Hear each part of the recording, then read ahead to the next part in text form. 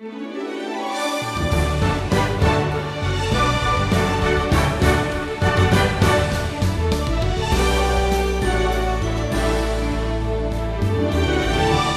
do you look for in a pastor? What do you expect when your pastor stands up to preach? Listen, there can be no substitute for the forthright, faithful proclamation of the gospel of Jesus Christ. Paul's sermon in Acts 13 serves as a standard for what our message to the world should be. It's centered on the death and resurrection of Christ. Welcome to the Wisdom Journey with Stephen Davey. This lesson is called The Disappearance of Preaching. I heard some time ago of a pastor who decided to cut out the sermon and give people a 20-minute service, a couple of prayers, a couple of hymns, communion, the benediction, and people were on their way home for lunch. I heard an interview not too long ago with another pastor whose church has more than 10,000 members. He told a reporter that he no longer wanted to be called a preacher. He wanted to be called a communicator. That was a more sophisticated title for him. I couldn't help but think of the Apostle Paul, who told young Pastor Timothy, "I was appointed a preacher," 1 Timothy 2:7. And later he wrote to Timothy urging him in 2 Timothy 4:2 to preach the word. And by the way, that wasn't a suggestion. That was a command. To forsake the preaching of the Word of God is to abandon the central function of the church gathering. In fact, it neglects the central focus of the mission of the church today, to preach the Word. Well, now here in Acts chapter 13, Paul, Barnabas, and John Mark sailed to the mainland of Asia Minor. That's modern-day Turkey. And they eventually make it to the city of Antioch of Pisidia in the province of Galatia. Now, before they launch their mission here, verse 13 delivers this rather alarming announcement here, that John left them and returned to Jerusalem. Well, this is John Mark, or simply Mark, as we'll come to know him. He's the cousin of Barnabas, according to Colossians chapter 4 and verse 10. He's going to eventually write the Gospel of Mark. But at this point in his life, he quits. He literally leaves Paul and Barnabas in the lurch. And his failure is going to lead to an argument over in Acts chapter 15 that's going to split this missionary team apart, and more on that later. Well, now, Paul and Barnabas begin their ministry on the Sabbath day. They don't just barge into the synagogue. They wait on God to open the door for ministry, and the door opens in the synagogue here, we're told, in verse 15. After the reading from the law and the prophets, the rulers of the synagogue sent a message to them saying, "Brothers, if you have any word of encouragement for the people, say it." Now, it's possible that they'd heard that Paul was a graduate student under the great Rabbi Gamaliel. By the way, keep in mind that Paul doesn't have a New Testament passage to preach from. He's going to open the Old Testament and preach from a text. But we don't have to guess what he said, because we have some of his sermon manuscript here in verse 16. "Men of Israel, and you who fear God, listen. The God of this people Israel chose our fathers and made the people great during their stay in the land of Egypt. And with uplifted arm, he led them out of it. And for about 40 years, he put up with them in the wilderness." This is an interesting description of God's relationship with Israel, isn't it? God put up with them. Sounds like what God has to do with me from time to time. Maybe today, you're struggling with how God seems to be managing your life. Maybe you're unhappy with how God is running your universe. Maybe today you're complaining like the nation Israel did in the wilderness. Would you admit today that God is having to put up with you? Wouldn't it be better to say, God is partnering with me today as I obey him and trust him? Let's live like that today. Well, Paul's going to continue preaching here. He's referring now in verse 22 to Israel's beloved King David. God raised up David to be their king, of whom he testified and said, I have found in David, the son of Jesse, a man after my heart, who will do all my will. Now, at this point, Paul introduces the son of David, their Messiah and Redeemer. He rather boldly declares here in verse 23, of David's offspring, God has brought to Israel a Savior, Jesus, as he promised. Now, this is a shocking statement to make here in a synagogue. Jesus is the Messiah. Well, now Paul immediately calls to the witness stand the prophet John the Baptist. John has agreed that Jesus is the Messiah, the Lamb of God who takes away the sin of the world. Paul continues here in verse 27 with a reminder of what the nation did to Jesus.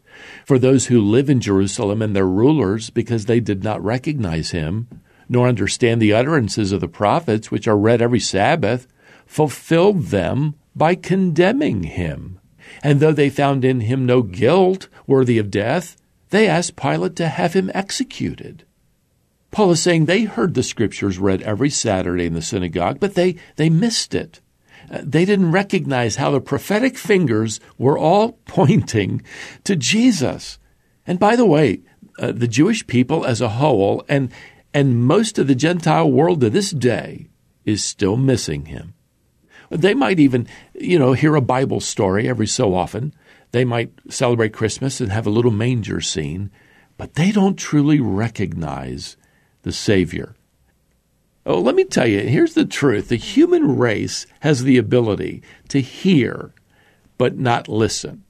I can do that sometimes. My wife asks me to take out the garbage, and I hear her, but I'm not really listening to her, and that can get me into trouble. How about you? Listen, everybody, even we as Christians, get into trouble when we refuse to truly listen to God's Word. A biblical truth maybe gets a little too convicting. It challenges us to do something, stop something, change something. Well, we can close our ears in self-defense. We can tune it out and miss the truth we need to apply to our lives.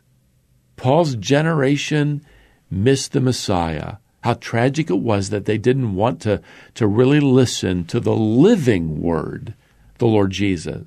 Now, Paul doesn't stop there. He continues now in verse 30.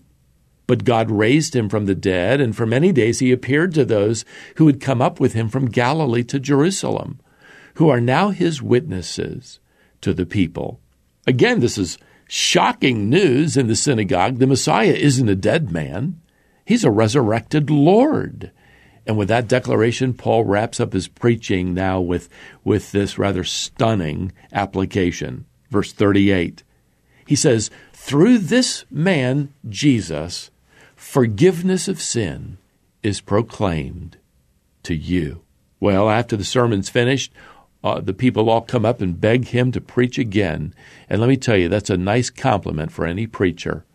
So the next Sabbath rolls around. Verse 44 tells us, almost the whole city gathered to hear the word of the Lord. Oh, listen, this is turning into a massive evangelistic rally. This place is packed. It has standing room only. They're spilling out into the street.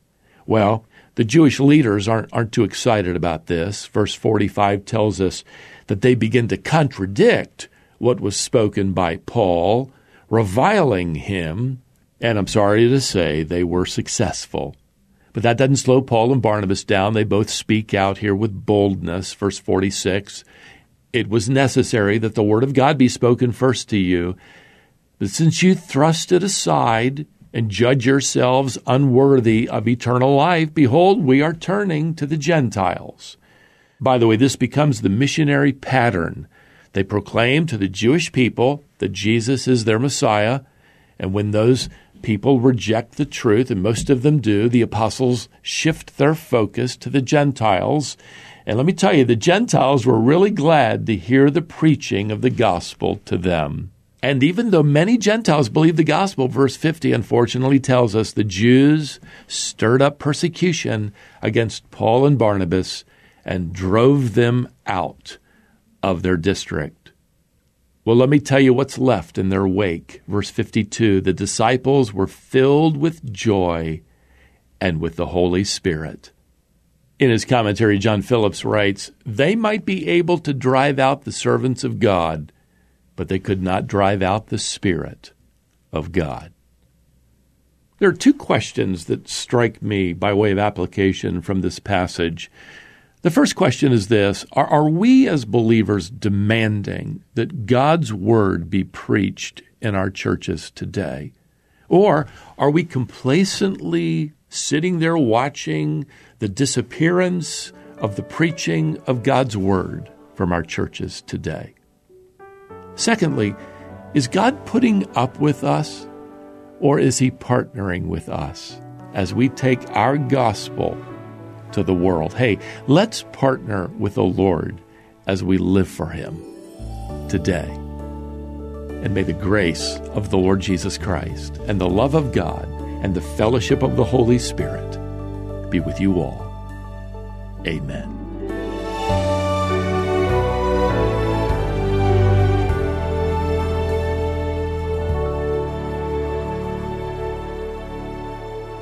That was Stephen Davey, and he called this lesson The Disappearance of Preaching. Stephen will be back in Acts next time as he continues this journey through the Bible. I encourage you to install the Wisdom International app to your phone. Once you do, you can take this Bible teaching ministry wherever you go. From the very beginning of this ministry, Stephen has said that we're empowered by prayer. We're convinced that that's true. Our desire is to provide Bible teaching resources that are faithful to Scripture. As the Word of God goes forth, the Spirit of God takes the truth of His Word and uses it to bring about true and lasting change. That's why prayer is so important. Life change is only something God can do. So I invite you to join our global prayer team and pray for us. You'll find information about the global prayer team at wisdomonline.org/prayer. Each week we pray for a different country where our resources are being accessed and people's lives are being changed. We also want to pray for you. We have a team of people who pray for the requests that come in.